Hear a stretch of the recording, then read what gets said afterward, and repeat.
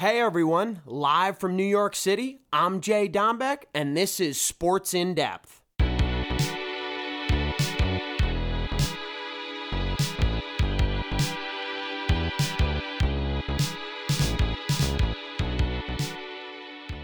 What's up, folks? October baseball, what can I say? The New York Mets already out of the postseason, and the San Diego Padres played really good baseball to knock them out. I wanted to start with baseball today and finish up with football. With the Mets being knocked out of the postseason, they lost Game 3 6-0, and their offense was really limited. Even the best bats in that lineup struggled. Lindor, Pete Alonso, even Jeff McNeil, the batting champ for the NL. He was real quiet in the wild card round, and therefore the New York Mets are going home. Sorry, PG, but the Mets did not show up when it matters most, and that's really been the story of their franchise, coming up short and just shy. It's tough to put such a great regular season to waste, but the Mets did just that. Game 1 of the divisional series, I waited till Wednesday to record this week so I could touch upon these games, and we'll get this out to you guys Thursday at some point. The Philadelphia Phillies beat the Atlanta Braves on the road, and yes, the Braves dropped 3 in the 9th, but it wasn't enough. The Phillies had enough of a cushion to still win the ball game. They were up at 1.7-1, and Olsen did go deep in the 9th, but Phillies are really playing good baseball. I'm really proud of them. Bryce Harper, awesome stuff. Bryce Harper singled twice and doubled. Just an awesome performance. Castellanos showing up big time. Gene Segura, it's great to see him succeed. You know, someone who's now on a good team, a team that can make a run here in October, and we'll see what happens. I'm excited for the rest of this series.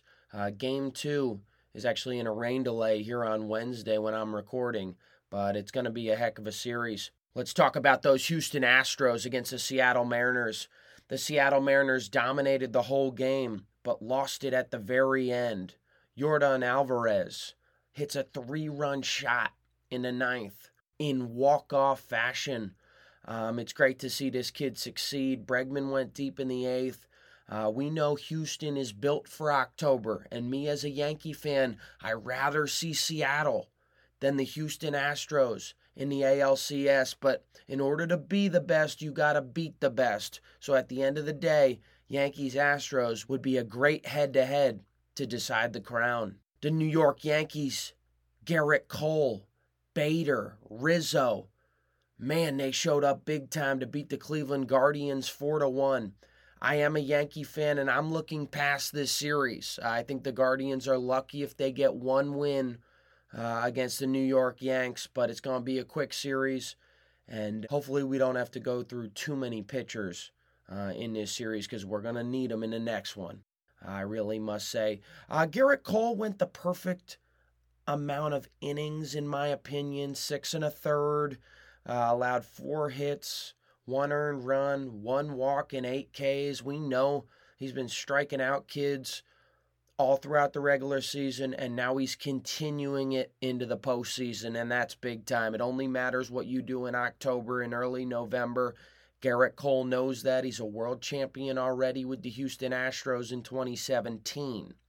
Now he's trying to bring that championship pedigree with this talented group in New York. To wrap up the evening on Tuesday, the Dodgers took care of the Padres. They were up 5-0 at some point. The Padres chipped away and only lost the game 5-3. I think it's really important to punch the Dodgers in the mouth early. If you're the San Diego Padres, you can't be down 2, 3, 4, even 5 runs halfway through the game. You got to score first, and your pitching must show up. I think in Game 2, it is crucial that Hugh Darvish has an outstanding performance because that's the only way you're going to beat the Dodgers, folks. They don't swing at bad pitches. They do not make mistakes in the field.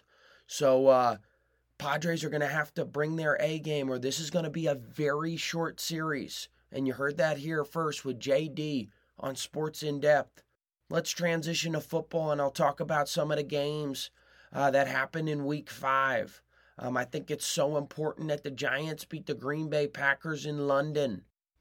Giants moved to 4-1. Saquon Barkley is absolutely balling, and Daniel Jones once again is playing mistake-free football, and I'm really proud of the kid out of Duke. It's special the way he's playing right now, and Aaron Rodgers having a human-like season instead of an Aaron Rodgers-type season, and there's a lot to be said about that. The NFC East is slowly turning into the NFC Beast. Yes, you heard that with JD. The Eagles are 5-0. Giants are 4-1. Cowboys are 4-1. Man, there's a lot of competition there at the top. So I'm really excited to see how the season wraps up for the New York Football Giants. I thought the New York Jets took care of the Dolphins. I think Zach Wilson is looking really good, in my opinion, more efficient, less turnovers.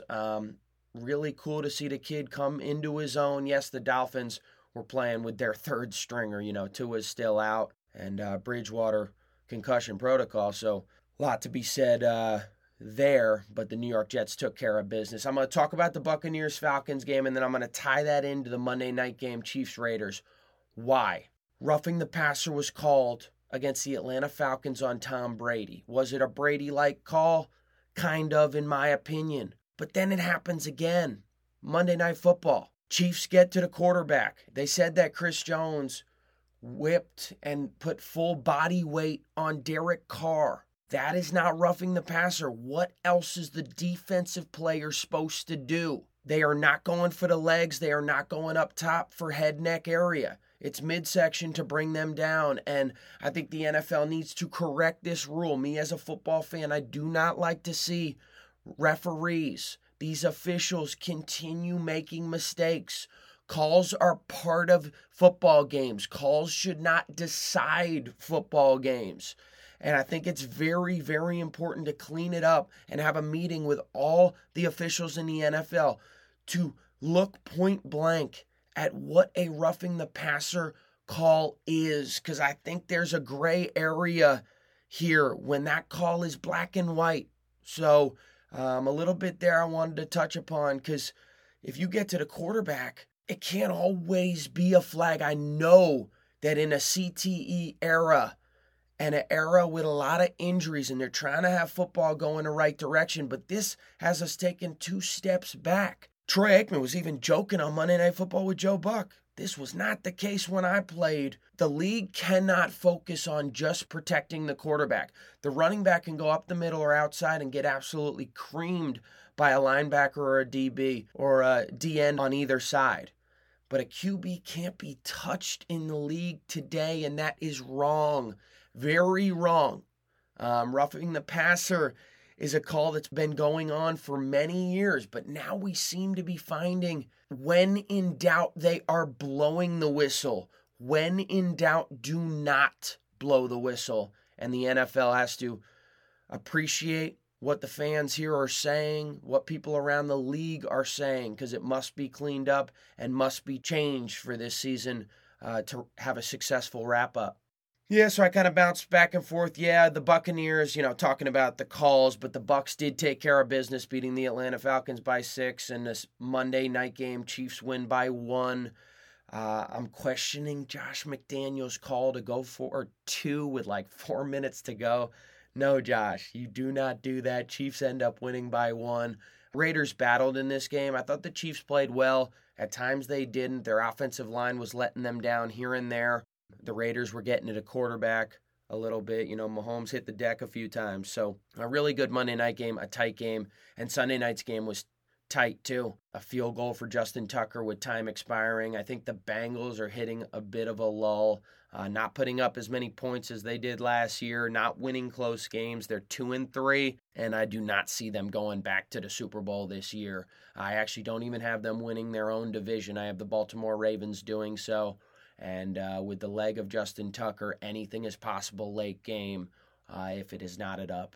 So that's it here today. Everybody enjoy October baseball. Shout out my dad. The New York Rangers won on Tuesday night, NHL opening night. NHL is back. Regular season NBA is almost back. We're in the preseason there. NFL is rocking and rolling. Week 6 kicking off with Commanders-Bears. October 13th, Thursday, day we release. And baseball, come on. October's finest, let's get it. OVO crew, that's what I told you. JD out.